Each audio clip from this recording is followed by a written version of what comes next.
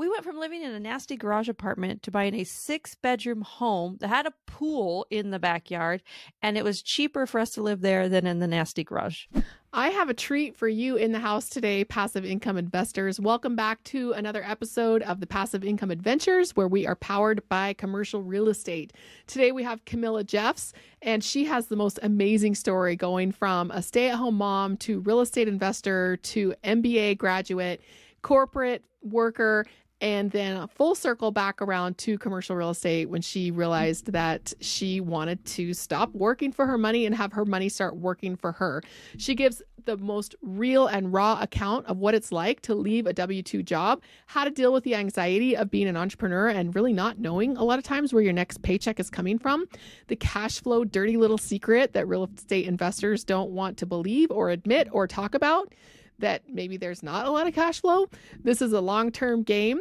And we talk about how she and I are going through a very similar experiences and how we are dealing with handling all of these changes and all of these adventures that we have going on and looking at them like it's something that we can be happy and excited about and grateful for and playful, rather than being fearful or avoiding things.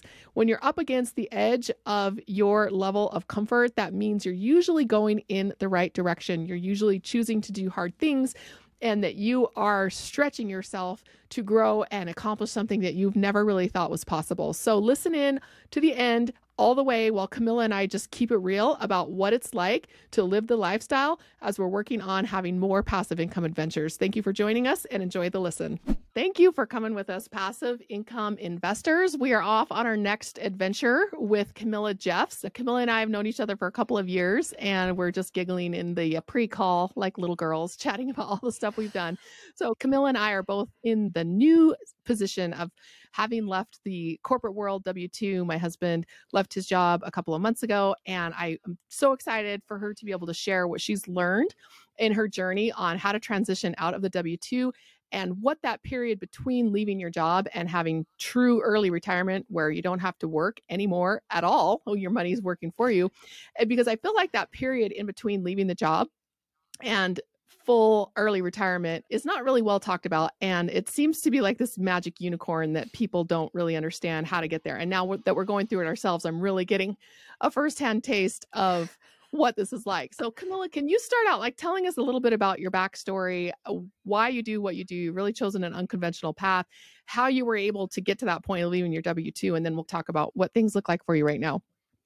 Yeah. So first off, thanks for having me, Emma. I'm so excited to share with you and your audience about my journey, and hopefully there's something inspiring and actionable that the listener can take. So my journey, I got married pretty young and started having babies right away. And Me I had too. 5 babies. I know we share this.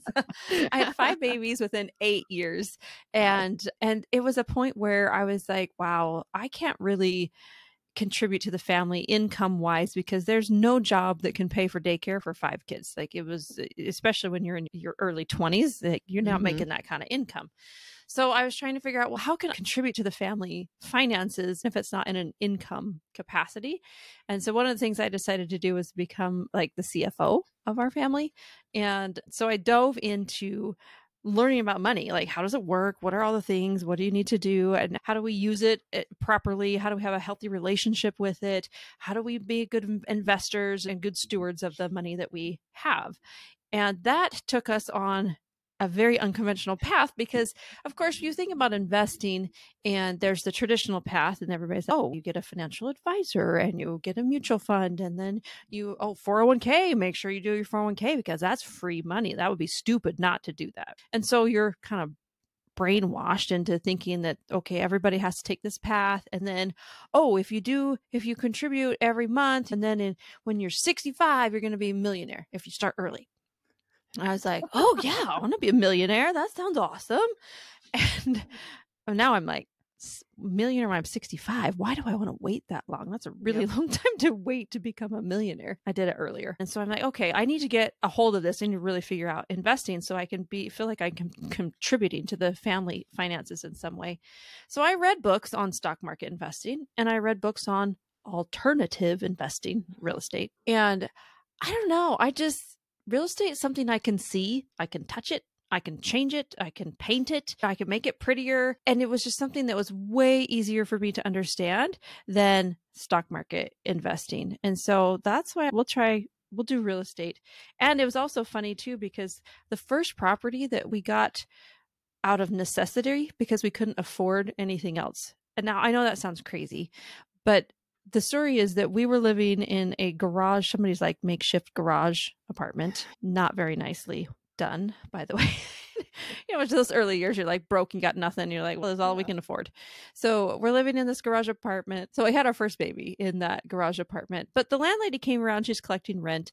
And I was like, I knew she owned other rentals in the area. So I just went and asked her, I said, so how do you do this? Like, how do you own lots of rental properties? And she said, oh, you know what you should do is you should buy a house. And I was like, lady, we're living in your garage apartment. No, we can barely afford this. How are we going to buy a house? Also, she was a realtor, so I thought she had like ulterior motives. She just wanted to make money off of us. But she said, no, you buy a house that has a basement apartment and then you move in and then the tenants help pay for the mortgage. I was like, okay. And that's exactly what we did. So we went from living in a nasty garage apartment to buying a 6-bedroom home that had a pool in the backyard. And it was cheaper for us to live there than in the nasty garage apartment. Like, it was amazing. And that's when I thought, yeah, real estate is the way to build wealth. Like, stocks, I don't know what they're going to do for me. I'm still going to follow the financial advisor because my dad tells me to do that. But I don't know what else to do. And so then we just started doing real estate and started buying properties. And fast forward 15 years, right? So we had built up a portfolio, but we had done it all on our own, like DIYing to the max, all of our own time, all of our own skills, all our muscles, all our own bruises, dragging the kids with us, all 5 kids with us to our properties, which is not a bad thing, actually. I think it's been really healthy and good for them to their development. But we finally figured out, oh, we need to partner with people and stop trying to just do everything ourselves to really take our investing to the next level. And that's what I teach on my podcast, Quiet Wealth, as I teach like next level investing. Let's be a real investor. Let's not just be oh yeah, sure, financial advisor, here's my money, you do with it what you please. Let's take control of that and let's actually do it. That is so many people's story, but that's where most people's stories stop. Because you get to the point where I need to unpack this for a minute. So okay. You get to the point where you realize like you're the one painting all the walls. You're the one down in the basement or the crawl space fixing the plumbing. And you just get to the point where you've got too many kids that you're hauling around and this one's crying and that one has a dirty diaper and you and your husband are fighting. And so many, they come to me and they're like, oh, I used to be a real estate investor, but I quit because of 2008, or I quit because I couldn't handle it anymore. Or I quit because my partner ran off with all the money. And that's where most people's stories end. And what you're saying is so similar to where I almost ended, basically, where we're doing like a live-in flip because I didn't know how to flip a house we didn't live in. I didn't know how to carry the cost for it. And I felt at least if we live in it, we can make money while we're here doing it. And for us, it happened to be our forever home that ended up as a flip because of a job loss. Right. But I never felt like we had enough money. We have 6 kids. And it was just like, okay, we make a pretty decent income if we had 2 kids, right? Like most normal people. So when you do something unconventional, get married young and have a bunch of babies young. I know my husband's buddies used to ask him like, dude, my girlfriend just told me she was pregnant. Like, how did you handle that? Because that's never happened to me. Did you you got married and had a kid on purpose? I think he was 23 at the time. So when you make unconventional choices like that, you have to come up with unconventional solutions. And so your solution was great. You realize the power of real estate, but then you're just literally down in the muck of it and just doing all your own work and taking care of your own stuff, probably going around and knocking and collecting all your own rent, like your landlady. Mm-hmm. So take us from that recognition that real estate rocks and the stock market sucks. I don't want to say the stock market sucks. I just don't like it personally. I have friends of mine who are full-time mutual fund managers and full-time stock investors, and they love it and they want to talk about it all the time and geek out on it. And my grandpa made his basically retirement fortune through the stock market. So I definitely respect it if it's something that you care about. I just can't read Morningstar anymore. Like, I'm so over it. So where did you get to when you got to the point where you're like, okay, real estate is the thing? And did you take some time off and before you realized, like, okay, maybe commercial real estate or maybe passive income through real estate? So take me on that journey from all those little babies and those little rentals to basically where you got to where you are today. I hit complete burnout with it, right? So I had all the babies, I had all the rentals and do it DIY and everything. I launched my own property management company and it just got too much, right? As the kids grew, as life just got more complicated, it became way too much for me and I just hit complete burnout and I don't know where to go from here because I didn't actually want to get any more rentals because I was so tired of it and I was so tired of being the landlord and fixing the toilets and there was one experience where a pipe froze and in the middle of the night I had to go there and figure out how to turn off the water because I didn't know because my husband usually did it but he was out of town on a business trip and it was just ridiculous. And so I just hit complete burnout and so do you know what I did? I stopped investing. I literally went back to school. I got my MBA and thought, you know what? I think I just need to work in the corporate world because I think that'll be easier. It'll be an easier path to getting more money and cash flow because you're right. Like all that investing, all of that, sometimes they only cash flow $100 per property a month. Like real estate is not a great cash flow play. It can be, but you have to work really hard to get a lot of cash flow. Real estate is a long-term wealth building strategy. I 100% believe in it in the long term. It's not a good short-term strategy unless you're like our crazy flipper or wholesaler or one of those things. But That's still a job. I didn't like that either. That's a job, as a right? owner, It's not that's a job. investing. So anyway, so I go back to school, I get my MBA and I land a really great 6-figure job right out of the MBA. And it was awesome. Like I excelled. I did well in it. People recognized me for my leadership abilities and I started moving up the chain. I got moved around. We got to move to different states and experience life. And life was good. Life was really good until it wasn't, until the realities of a corporate job started to set in and until I saw my children growing older and I started missing things. I started missing the tennis tournaments. I started missing the theater performances because I had to at work or at business trips or things like that.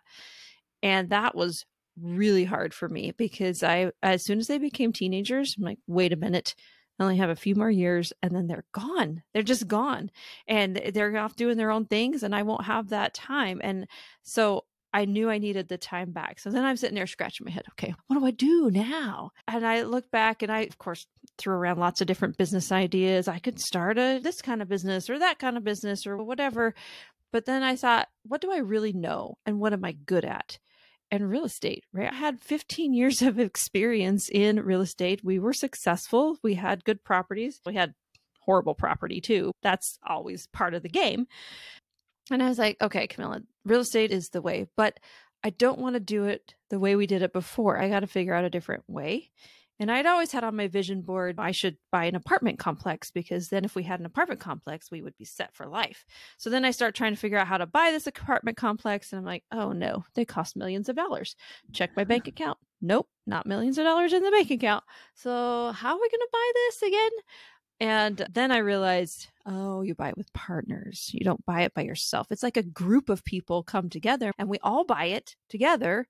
And then we get to share in the profits. And depending on how much you put in, how much I put in, and who does the work and whatever, we split it. And I was like, okay, I think I can do this. I had some control issues I had to get over. But as soon as I got over those control issues, we invested, we did a passive investment first. And so we invested $50,000 into a 100-unit apartment complex in Tucson, Arizona. And I was so mad because that investment paid me better cash flow and better returns than some of my like other investments that I had totally DIY'd. And I didn't have to do anything. I didn't have to lift a finger for those ones. And so that's why I was sitting there thinking, man, I wish I would have known about this earlier. So I got so excited about group investing that I that was my aha moment. Okay, this is the business that I can build. I can pivot to commercial real estate. I can put together groups of people. I can teach them. I have so much experience in real estate. I could teach them how to step in and be real investors and get their money going much better than they could just handing off to the mutual fund manager. And so I launched Steady Stream Investments, which is a passive investor education company. And today I help investors place millions and millions of dollars into real estate. And it's so fun because it's group investing and we get to do it together and we all get to share in the profits. Well, we share in the downs too, because there's always ups and downs. Yeah. But it's been phenomenal. So what you said there about how you had an apartment complex on your vision board, I want to back up a little bit and have you tell me, how did an apartment complex end up on your vision board? I don't know how one ended up on my vision board. I couldn't even tell you the story behind it. I knew that my first apartment complex that I found that I wanted to buy was the Rude Awakening, that I can't buy this by myself. We had almost the entire down payment from the house that we sold in Texas, our dream home that wasn't our forever home. And I got great seller financing from the guy. I didn't really know how to run the numbers. I was just guessing. And then I needed to go to the bank to get a loan. So I went to a couple of local banks and they said, you don't even have one rental. You don't have one tenant and you want to buy, I think it was a 14 unit building. And I thought it's a great deal. And I have a business degree. So come on. And we know this market. My husband grew up here. And they basically told us that we needed a partner to sign on the loan with us, not for the net worth and liquidity or for the down payment, but just for the experience. And I was thinking, man, this one apartment complex was supposed to set us for life, because the cash flow off of that after expenses happened to be exactly what my husband was making at the time. And suddenly he's asking me to share 20, 30, 50% of it with somebody to sign on the loan just for the experience. And I realized, yeah, this is a team sport. And I thought if I brought enough money to it, that it wouldn't have to be a team sport. And so it was a huge letdown for me, and we weren't able to buy that building. But I still, to this day, I couldn't go back and be like, this is where I got to the point where I was like, let's put an apartment building on my vision board. If you remember how that ended up on there. Vision boards have a strange way of becoming reality. Yes. So when I was doing all my investing, it's like we started out single family homes because that's all we thought we could afford because we were DIY. So we did single family homes. And then I did a fourplex, and we did the fourplex, and we did bring on one money partner for that fourplex. And with that fourplex, that was the moment that I thought, wow, the power of multifamily is so much better than the single family, because we did all the same things. We went and mowed the lawns. We put in the tenants. So there was still a roof to fix or whatever, but there was 4 people paying. And so if one of them left, then our income didn't go to 0. And I was like, whoa, this is a game changer. That's when I put apartment complex on my vision board. But I naively put it on there thinking that I would buy it on my own, which actually will probably be realized here in the next couple of years. But you just can't do it on your own at first. Like you said, there are barriers to entry that you just simply cannot get over, like your experience. It's so funny. They honestly won't let you buy an apartment complex unless you already have experience owning an apartment complex. But how are you supposed to have experience owning one if you can't buy one? Like, you have to partner. This is when they say that networking is the lifeblood of this business. This is why. Because people are not going to invest money in your deal. Lenders are not going to put their money in your deal. People don't believe that you can do it, even if you believe that you can do it. So this is why networking is what makes this world turn around, and why being open to partnerships is so important. Now, I do know some people who started out with triplexes, singles, flipping rentals. They bought a 9 unit, they bought a 12 unit, and eventually they were able to sell their entire portfolio and get like one big 100 unit apartment complex. I know a couple of guys who have done that, and they really have never had partners. And guess who calls me when they're like, hey, I bought my 50 or my 100 unit apartment building. I want to buy another one. I cannot do this by myself. How do you syndicate? But all this time you didn't want partners, all this time. And now here you are doing partnerships. If you want to scale, you eventually have to get to the point where you can handle partnerships. And it's not just the control issues. I love that you brought that up, because a lot of people who don't like partnerships, that's a major factor holding them back. And for me, the biggest thing was, how do I make sure that I'm going into business with somebody who's not going to take all the money out of the bank account when I log in the next day and be like, where'd all the money go? So I really had this fear of that. And also the relationship breakdown. That really gave me a lot of pause before going into a partnership. And so learning how to deal with your control issues, learning how to vet and trust people, how to put security measures in place, background checks and things in your operating agreement and all of that. And then learning about communication skills, conflict resolution, arbitration, mediation that you can do inside the group. So I call myself the partner grandma, because it's when the partners are having any kind of issues, I'm like, okay, now boys, let's all sit down and talk about this. And that's a skill that I've been able to bring in, that I realize, oh, this makes me good at partnerships. I shouldn't be scared of them, but that fear is what drove me to learn. So in your case, now that you have left your W-2 and you are fully both feet in this world, and you and your husband have both left your corporate jobs, is that correct? Not yet. He hasn't left yet. Soon. Okay. Okay, so you've made the leap and you're all in, right? And you have to have some partners, and you may be struggling with, hey, where's the cash flow coming from? Or the anxiety of all of that, or the anxiety of partnerships. Walk me through what your life looks like now, what your portfolio looks like now, and how you are dealing with some of those challenges. Because it's really easy to say, I have 1,000 units and it's so impressive. And everybody thinks you're rich because you're an apartment investor. And I have just not, like you, have not found that to be the case. And if you don't mind me sharing, you sent me a text message a couple of months ago because I've been full time at this for a while. And my husband just barely left. And you texted me and you said, hey, you know that cash flow issue that you're always whining about? You didn't use the word whining. You were much more generous than that. But you said, hey, I'm kind of in that boat now. Can we talk and figure out, like, where does the cash flow come from? Because everything is long term. Everything is looking in the future. And I said, I don't need the cash flow because my husband's still working. I am in this for the long game. But now that my husband's not working, I suddenly have to solve this problem. So anyway, tell me what your portfolio looks like and how you're dealing with some of these anxieties and challenges that you have with your new job and all your new partners, basically. Yeah. Yeah. So it's a really interesting challenge because when you have a W-2, your paycheck comes in steady, right? This just comes in every month. And for us, we always lived below our means. And so our bank account would just constantly grow until we had enough to invest, and we'd invest in something, right? And so the bank account just constantly goes up and up and up and up and up. Leave my W-2. Now the bank account just goes down, down, down, down, down, down, down. Then when I close a deal, spikes up and then down, down, down, down, down, down, down. So for the majority of the year, my bank account is decreasing, not increasing. And that messes with your brain. I'm going to tell you this, right? It messes with your brain.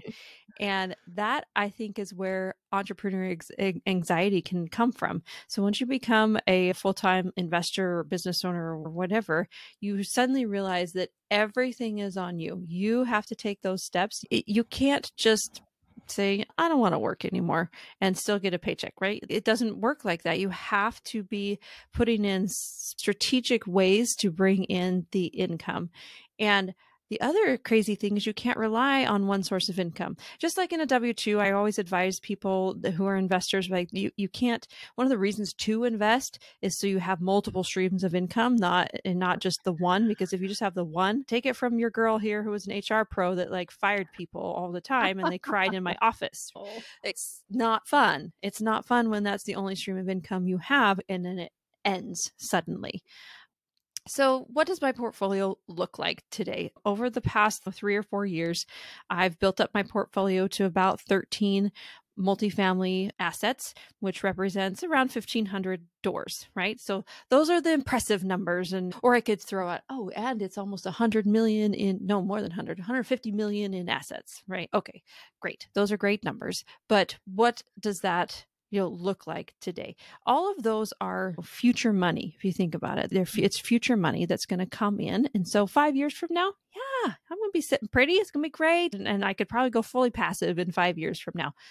So what do I do for those 5 years that I'm in right now? And I know I reached out to you. I'm like, Emma, what are you doing? How do we solve this issue where we don't have kind of cash flow coming in?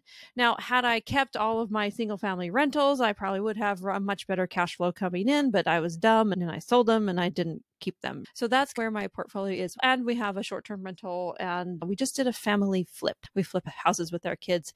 We don't make a ton of money on that. It's just for their experience and to help them learn how to be investors as well and work hard, right? I'm going to get those kids working. Yeah.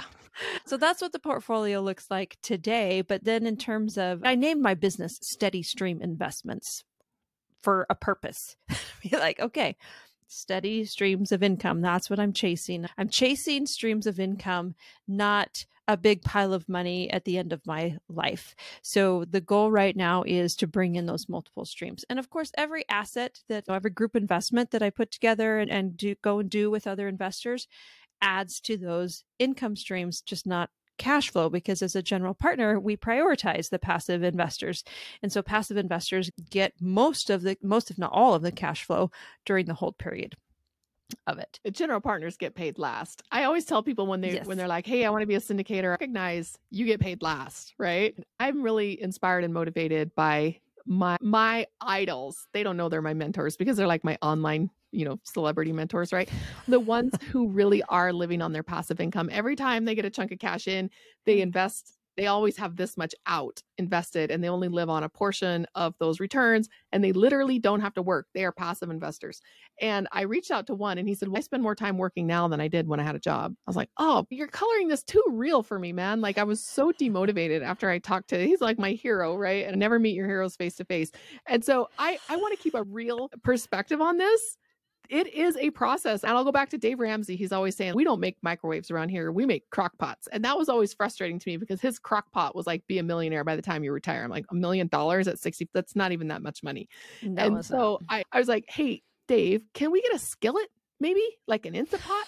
Because I want to retire in 5 years or 10 years. And I'm not saying I never want to work again. There's no beach in Mexico. I want to be my portfolio manager should be a part-time job for both my husband and myself. That is the goal. Talk about what your plans are for the next couple of years so that you are not just a business owner, but you are truly making that transition into the investor where your income is coming in mostly from your investments.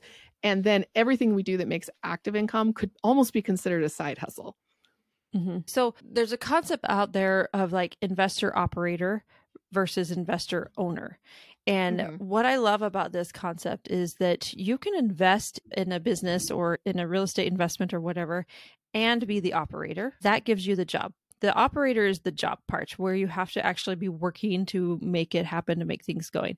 Or you invest as an owner where somebody else is operating for you.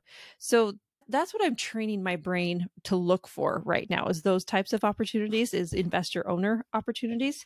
And of course, you can do that through large multifamily group investments or commercial properties, right? So you can do self-storage, you can do hotels, all sorts of those types of things, but you can also do it via businesses. So one of the things that's on my goal list for this year is to buy a business as an investor owner, not the investor operator. I don't need a job. I don't need another job. I already got too many. And so I want to invest in this business. A business will give you much better cash flow than a real estate investment immediately. Now, remember, real estate investment is going to give you long-term money. It's going to really build that wealth. The business is going to give you more cash flow. So that's one of the things that I am personally working on is finding businesses to buy. I'm looking for like just the boring ones. I don't need anything super sexy. I just want the boring ones that are real estate related. I want to buy a home remodeling business or a plumbing business or electrical or a cleanup business or something like that. That's just one of those steady, stable things that people always need. And there's lots of boomers right now who are retiring, who have built these businesses. And so you don't have to build it from scratch. You just buy it and then either make it better and bring more technology to it, or just keep it going and just have that source of income. So that's one of the sources of income that I'm working on. Other sources are, and Emma, you and I talked about this kind of before we started recording, was building out like digital courses or opportunities and mentoring opportunities. And of course, those could be other sources of income as well. Writing a book. I'm writing a book right now about passive investments, and that could be a source of income. Although most people say your first book is more like a big business card. Business card. Yeah, a big business card. And I'm like, okay, that's cool, whatever. So then you can do that. Speaking engagements, you can get paid to speak. There's lots of different ways that you can build out streams of. And so looking at that through investments, right? And we talked about this too. We're both really good at doing deals, like just doing a real estate investment and putting together a group of people. Let's go buy this and do that. And so just getting more deals under my belt and building the machine. So I think of it as I'm building the machine that's going to spit out the money in the future. And in order to build that machine, I'm going to have to work really hard. I'm going to have to work really hard for 5 years to really build the type of machine that I want. But once I get all the pieces together, that at that point will be the point where I could just step out and be fully passive. But you have to do it intentionally. Like you can't build something that you're constantly working in and then in 5 years think you're all going to step out, because everything's going to fall apart. So if you're not building it intentionally and as you go with good people to run things as you do it, then there's no way you're going to be able to step out. That is one thing that I do really like about real estate, because each building is its own little business. And as you sell your interest out, which I've done, I'm no longer managing partner on one of the buildings that we bought where that was my project, right? And I said, after it's stabilized and refinanced, I want a report and a distribution every 6 months. And so I basically sold my managing partner to that, where I could just step away, because nobody wants me as an asset manager. I'm really great at acquisition, stabilization, putting teams together, things like that. But when it's like, did you review that report I sent you? I'm like, really? I gotta read that? So I really struggle with the ongoing day-to-day. The thing about real estate is, because each building is its own business, when I want to divest or pull away, I just sell it, whether I'm selling the building or selling my interest. And for us, I have been really struggling with the side hustle concept. We could write a book. We could have a YouTube channel, because YouTube, you look at pay per view or pay per clicks on YouTube channels, the two highest tiers of who gets paid the most per click is gamers. And the next one is personal finance, specifically real estate investors. I'm like, wait a second. I've got this highly valuable skill that I can teach, that I can go do a deal. There are all sorts of things that I can do. And I was like, why am I vlogging when I could be out there doing a deal? So we're really struggling with that. And the other issue, that I don't know if this is an attitude problem or a huge blessing, both, right, is our small rental portfolio that we own just by ourselves is sitting on enough equity that if we just pulled that out and reinvested probably 90% of it, we literally wouldn't have to work anymore. Like, how do I get this equity out? So I was asking recently on my social, like, true or false, you make your money on a rental when you sell it. People are like, Emma, are you okay? Are your rentals not making any money? That's not what I mean. They're cash flowing, like you said, $100, $200, $300 a month. And how many of them do you need to be able to not work anymore? And then by the time you get that many of them, you basically have a property management company, and that's your job. And that's what I'm very intentionally staying out of. And so I'm just trying to one by one sell these things off and reinvest, because if you still had yours, and here's the question, if you still had yours now, how would things be different? Because you sold them all off and you enjoyed that cash. What did you do with the cash when you sold them off? And if you still had them and you were selling them now, what would be different? So what did I do with the cash when we sold them off? Half the cash we made stupid decisions on, and we just spent it. Had some fun. And the other half, I guess part of it was to pay for my MBA, to go and get my MBA. So cash flowed that, because we are very averse to student debt. Do not, side note, here's my soapbox, don't let your kids get student debt. It's awful. Yeah. Anyway, okay, back to the regular programming. And then the rest of it we put into passive investments. So we put money into the passive investments that we have right now, which is the large group investments that we're doing. So that's what we did. Now, what would I do differently today? I would have had a lot more money today that I could have if I would have waited and then sold them today, because then I would throw all that money in either passively or actively. I'd probably do half and half. So I'd probably do half passive, half active, and do maybe some joint venture deals or things like that, where I could have a higher percentage of ownership. But that's probably what I would do. And that's very similar to our plan. We've got our severance that basically is running out this month. And then we got a couple of months where we're basically just living off of our rental income. And then we're going to have to sell a house. So I told my husband, I said, let's sell 2 houses. One, we just keep it. And just that'll be another, because we have a year's worth of income put aside from something we sold last year. And we'll just keep it, put another year's worth of income aside, but sell a second one, so we can keep maybe 10% of those proceeds, and then invest the rest into passive investments. Because if you just keep eating it when you sell, it's like killing your golden goose, right? And so you have to be very intentional when you have a business, which real estate, each property is, when you divest that, how are you going to reinvest that? And I think that there's this thing in the stock market, the 4% rule, everybody knows it, right? And in real estate, you might be able to go up to 8%, 10%, but in the end of it, you have to keep reinvesting probably 90% of what you pull out of these deals, and you have to live on the 10%.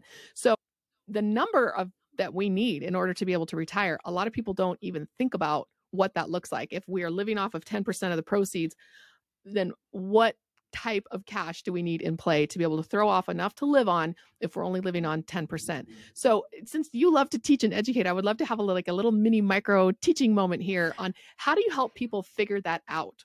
And they call that a FIRE number in the FIRE movement, the Financial Independence Retire Early movement. What's your basic FIRE number? And then what do you actually want? What's your stretch goal number? So how do you walk your investors through that process? Yeah, so there's lots of different approaches and everybody has their own goals. And so whenever I talk to an investor, right, we talk about their goals. So sometimes they're trying to get out of their W-2 and so they want more cash flow. Sometimes they're trying to just build up for later on. And so then they're okay not getting a ton of cash flow. And then we can help them figure out which investment is better for them. For those that are super motivated, that want to fire, right? I always tell them you can't do it through just passive investing. Like you have to be active. You have to be an active investor to hit that unless you want to wait for 10, 20 years. I do have a whole spreadsheet that I walk them through about if you invest $50,000 per year. So every single year you invest another $50,000 into a group investment, so a passive investment. What does that look like in 10 years if you continually investing that money? It's because typically one of these projects will hold for 5 years and then it sells and then you double your money in 5 years and then take all that, reinvest it. What does that look like? At the end of that 10-year period, you have roughly $900 to $950,000 invested in right at that time. And you have about 70,000 in cash flow a year. So 70,000 is a pretty good number, right? It's higher than the average salary in the average US person's salary, right? 70,000 a year that you couldn't just live off of. And that's pure cash flow, right? And then you just keep reinvesting. That number grows every year, which is super cool too. Mhm. I don't want that number. I want a much bigger number. Ew, I want the whole enchilada. I know. So the other day, someone posted, "How much money do you think you're going to need for in retirement?" And it was like a poll on LinkedIn. It said 1 million, Mhm. 2 million, 4 million, 8 million. How much do you think you're going to need? I And put two. I didn't even respond to the poll. I didn't click any of those because I have a contrarian viewpoint. I don't want a big pile of money in the end that I hope I'm going to be around to use. I want to create experiences now for my family, for me, that because time's not guaranteed. And I was talking to a woman the other day and she said this to me. She said, time's just not guaranteed. And so I need to do now all these experiences now because I don't know if I'm going to be around in 5 years or 10 years or whatever. And it's just awful. Some of the stats are pretty awful about how quickly people die after they actually retire from their jobs. It's pretty fast. Like they think they're going to Yeah. be able to do all these cool things and then suddenly their health goes awry and they can't do anything. They're homebound and they're just like, I guess I waited too long. So I'm not waiting too long. I'm stretching and it's uncomfortable, right? It's uncomfortable, especially right now with my entrepreneurial anxiety about money.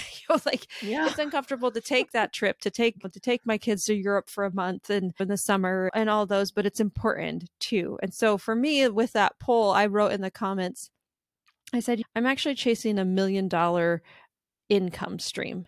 I'm not chasing $1 million in an account, right? I don't need a pile of money. I just want that money that just keeps coming in. And so Mhm. that's really the goal, is to hit that $1 million income stream. And what does that look like? Because I've always backed into it saying if I want $1 million income stream, I'm living off of 10% of my investments. That means I need roughly $10 million invested. So that's still a pile of money. When you wrote that, I thought, okay, not exactly sure what she means by that because I'm still seeing a huge pile of money that's generating that cash flow. So tell me what that looks like for you. Yes and no. If you think about it, if you do it in terms of it's just money that I keep investing, but maybe it's businesses that you own, right? So it's businesses that you own that are then producing that type of investment. And of course, your net worth on paper will have to be significantly high in order to achieve that $1 million revenue, not revenue. That's the wrong word, $1 million profit coming. But yeah, you're right. It will necessitate having a high net worth in order to have that money invested and have those things coming. I talked to a guy the other day who bought an $8 million business and it's a $2 million EBITDA, which just means that's the profit before he has to pay any debt service. Debt service Or is going to be taxes. about 600,000 or 700,000. So he produced a $1.2 million profit cash flow, right, for himself by buying this one business. So I'm like, okay, this can totally happen by buying businesses, and then you have to make sure you have the right operator, right? It's just that whole investor owner type of concept. Back to that again, is be the investor owner, don't be the investor operator. So then you will be basically, you're the board of directors for your investments and for your businesses. I feel like this is the dirty little secret of real estate investing. And I felt like when you texted me and you asked me this question a couple months back, I thought I'm so relieved right now. And maybe it's just her and me. I'm sure there are other people going through this, but I don't think I realized how widespread the cash flow issue is until Bigger Pockets had Cody Sanchez on to interview her about how to buy cash flowing businesses. And I thought, oh, if Dave Green is sitting around and wondering this stuff, and if he's still running a real estate brokerage and bringing in active income, I feel much better suddenly about what I'm doing, that I am on the right track. And that I felt for a while like, and this is why I wanted to start this podcast. I felt for a while like passive income is a total lie. It's a lie. I've been misled. And while I still think that in some ways it's a myth and a unicorn, what I want to do is paint a realistic picture of what it looks like to go from your student debt W-2 job over to that unicorn. And it may just be a white horse with a fake horn on it, but you're still pretty close to what you were envisioning. And so we've been looking at businesses ourselves recently. When my husband left his job, I was like, dude, you got a lot of time. What you planning on doing with it? He said, first I'm going to sit around, get fat and think. But so he's been interviewing a lot of different franchise opportunities, and we've been reading a book called Exit Rich and The Millionaire Fast Lane. And it's a lot about businesses. I'm not that excited about it. I don't want a business. I'm retired right now, but he does. And he'll be the one who's running it. So I think it's a great thing to think about as you're making that transition. How are you going to keep the lights on once the W-2 guy leaves? And for a while we had that I don't know what you'd call it, that the perfect marriage of the W-2 worker and the real estate professional, which is what you're experiencing, where your depreciation and all your tax benefits offset your husband's active income. For a while, we were riding that train. So the income that we derived from just all of our depreciation, if we'd lost money on a project or something, we'd end up with these big tax refunds. And we could take the refund and go do an investment, buy a house or something like that. And they're sizable. Even though we're taking a maximum amount of exemptions we can possibly take, they were still getting sizable deductions and, sizable refunds. You're able to ride that for a while. And now I don't know what it's going to look like with both of us being self-employed. That's going to be an interesting tax year for 2023. Figure that out. But this journey is wealth building for sure. For sure. Not quite a crock pot. It can be faster than that, but you do need to worry about cash flow. Maybe worry is the wrong word. That's not an NLP word. You do need to consider the cash flow. Consider how you're going to do that. Yeah. Is one of you going to stay W-2? Is one of you going to have an active business, whether it's a flipping house business, a real estate based business, or if it's some sort of a franchise that you buy? It doesn't matter, but consider where the money is coming from so that you can have a lifestyle design type of existence. And I think that you're doing a great job at that. And I love how real and vulnerable that you've been on this episode, but also just over the past couple of months as we've been walking almost like lockstep through our path. It's been really fascinating. So I would love to hear what drives you, what motivates you, because this is hard stuff. I never want to make this look like it's super easy, right? It's totally worth doing, but it's not a walk in the park. So what's on your vision board right now? What next passive income adventure are you planning on either taking right away, or like the big bucket list item that really drives you and keeps you motivated? Tell me about your passive income adventure dream.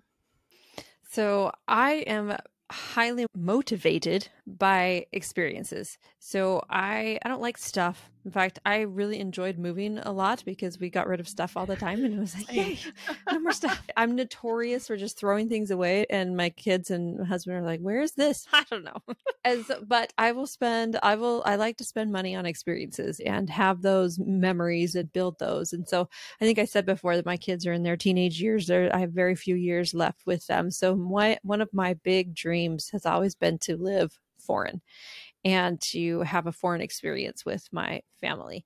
I think it just opens up your mind to different ways of living. It opens up your mind to get you out of your comfort zone, out of your bubble, and you realize that there's a pretty big world out there, and maybe your problems won't seem as big as they are when you're uprooted and not in your own little space. Like I tried really hard to do it with my W-2. I worked so hard to try and raise my hand for every international opportunity there was. And I got so dang close. I got so close so many times. And Same. I was going to go to Ireland, and then COVID struck. Dang it. And so then, and I realized that I was just hanging on to my W-2 just for that purpose, was the purpose of hoping that they would send me foreign, because it felt more safe and easy and comfortable. I'd have an instant community. I'd have people welcoming me in the foreign country and teaching me all the things and telling me where to find the best bread or whatever. But then I realized that was just I can take control of that. So I'm going to take control of that. And so now that's what we're doing. We are going to go spend the summer in Europe with our family. There's still like a bajillion things I have to figure out with that, but we're doing it, and we're gonna go and have this experience as a family right after my twin daughters graduate their senior year of high schools right now, and then are off on their own adventure. And we just want to make stuff like that happen. And then another silly one is my husband and I we've always loved cruising with our family. We think it's one of the best family vacations ever, because you don't have to worry, especially for big families, because not everybody likes McDonald's and not everybody likes Taco Bell and not everybody, right? So like feeding the whole crew is just a joke. But if a cruise, everybody can find what they want. There's entertainment for what they want. So anyway, when we were young and broke, we still prioritized this. And so we still took our family on a cruise, and we could only afford to go once every 4 years. Now we're up to once every 2 years. We're like, yes, okay, we can do this every 2 years. When we're older, we want to be able to be in a place that we can take our entire family, even the in-laws and the grandbabies or whatever, do that and continue to do that for our families. So that's a big goal of ours. And then another big goal is to have multiple homes in multiple locations, so that we can go and spend the summer in Europe, or spend the winter in Colorado enjoying the snow, like things like that, right? So those are some big motivational items. But if you really ask what drives me is paving the path for my children to be able to achieve their own dreams. So you always look at your kids and you're like, man, I just want you to have everything. I want you to, yes, go after your dreams, honey. Don't hold back. Don't hold back. But if they don't see their parents going after their dreams and walking that walk, how are they supposed to believe in themselves that they can do it, right? If they're like, you're not doing anything for your life. And so that is what drives me. I'm driven to show them the messy path it takes to get to your dreams, and that it's okay to pivot. It's okay to fall down. And in fact, I hate the statistic that says 90% of entrepreneurs fail. My statistic is 100% of entrepreneurs fail. And we just pick ourselves up and we go again. That's the way it is. And so I'm fighting against perfectionism culture. I'm fighting against hustle culture. I'm trying to teach my children that you can build this amazing business and life and not have to be crazy in the process. A very similar thing drives me, because I believe that legacy wealth is about example and education, and not about your kids having multiple homes. Not that I don't want multiple homes too. I'm not saying that, but this is my house. It's not their house, and they need to work for what they are going to achieve. And I'm going to set the example, and I'm going to educate them. And my word of the year for 2023 is playful, because I wondered, like, why do I want any of this? Why does any of this drive me? So I can be like a Scrooge McDuck who can swim around in my money bin and have a terrible sour attitude. No, that's not why I want any of this. I want this so that I can play. I want to be more free so that I can play. So I got rid of the word freedom and I brought in the word playful. And because I asked my kids, like, describe me in one word. Guess what the word consistently was? And I bet you know, because your kids might say the same thing about you. If your kids were going to describe you in one word, what would it be? It's not playful, I'll tell you that. Yeah, no, it's not playful. Oh, that's hard. I don't know. I want to ask them now. Yeah. Don't be surprised when they tell you stressed. Okay, great. Yeah. I asked my nieces this with their mom because she's just so fun and she's just so great. And I wanted to be more like my sister-in-law. And so I asked her kids, I said, describe your mom in one word. And they said stress. I said, what? And I said, okay, if she gets described as stressed by her kids, my kids would certainly say that. So I went back home and I asked them, and that's exact. I didn't give them any cues. They did not overhear that conversation, but that's what they said. And I thought, is this the legacy? Is this the example that I want to be setting? If my daughter was living my life at my age, would I be proud of her? And if the answer is no, you need to make some changes. So you are doing that. You are teaching them that the value of work is not some Puritan ideal of hard work for hard work's sake. It's you have big dreams, big goals, aspirations, and the work is a byproduct of going after those things. And you are showing your kids that very well. You're showing yourself that, which is maybe even more important. And now we have the opportunity to share this message with anybody listening to this episode and with everybody in our network, because we're out there doing the things that it takes and leaving the breadcrumbs behind to paint a realistic picture of what this lifestyle looks like. So I really appreciate your vulnerability, sharing your story, sharing where you are, sharing where you're going, and we have firm plans to get there. And I can't wait to just keep going on this journey and seeing where we both end up. I'm so excited. It's so fun to have someone like you that you can bounce ideas off and we can cheer for each other in the background, and it just watches as we both walk this path. And it's fun to share. It's fun to share with other people, because I think one of the reasons that I struggled to get into the big stuff, right, to do the big stuff and become because I couldn't see people like me doing it. And once I really started networking and getting out of my own little comfort zone, I found people like me who were doing it. And so now I'm motivated more than ever to help others, also to reach my hand down and be like, hey, come along with me. I'm only a couple steps ahead of you. You can do this. Yes, we can do this. Exactly. I was the same thing for me. When I saw people doing it consistently, it wasn't just a dream or that guy down the street that was way richer than me. It was suddenly like people who were right in front of me. And I thought, well, they're not any smarter or better or richer or whatever. I really identified with them. And I was able to say, hey, I can totally do that. So that it's a great message to send around. And when my dream, I don't know if I've ever said this out loud, but it's not even on my vision board before. I want to live in a dacha in Eastern Europe. That's what I want to do. It's so affordable, this country lifestyle. I lived in Eastern Europe when I was a college student, and I just have been chasing that abroad experience ever since and missing out on it because my husband almost got transferred to this place, or we almost got a job in that country, and just always missing out on it. Very similar to what you just said. So when we get our dachas in Eastern Europe or our casita on a beach in Mexico, like we definitely need to get our kids together, hang out, and just enjoy the passive income lifestyle, because that'd be awesome. And just play. That's what it's all about. So Camilla, how can people get a hold of you if they want to reach out after the show? And by the way, you're supposed to reach out after the show, because as we've said, this business is all about networking. We want to be in your network and we want you to be in our network. So how can people reach out to you? It is. And it's my favorite when people reach out to me like, hey, I heard you on Emma's podcast. And I'm like, yes, I'm so glad. Let's talk. Yeah. So one of the best ways is to find me on LinkedIn. Of course, I'm very active on LinkedIn. So just my name, Camilla Jeffs, really easy to find me.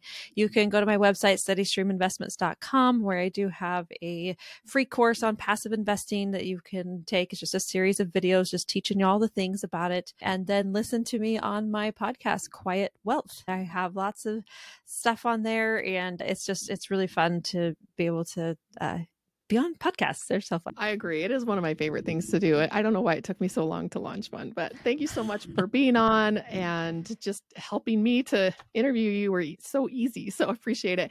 And like I said, everybody, reach out after the show and let's see what we can do to help each other on our next passive income adventure. Thank you. And we'll see you all next time. Thank you for joining us on this episode today. And we will catch you all on our next passive income adventure together.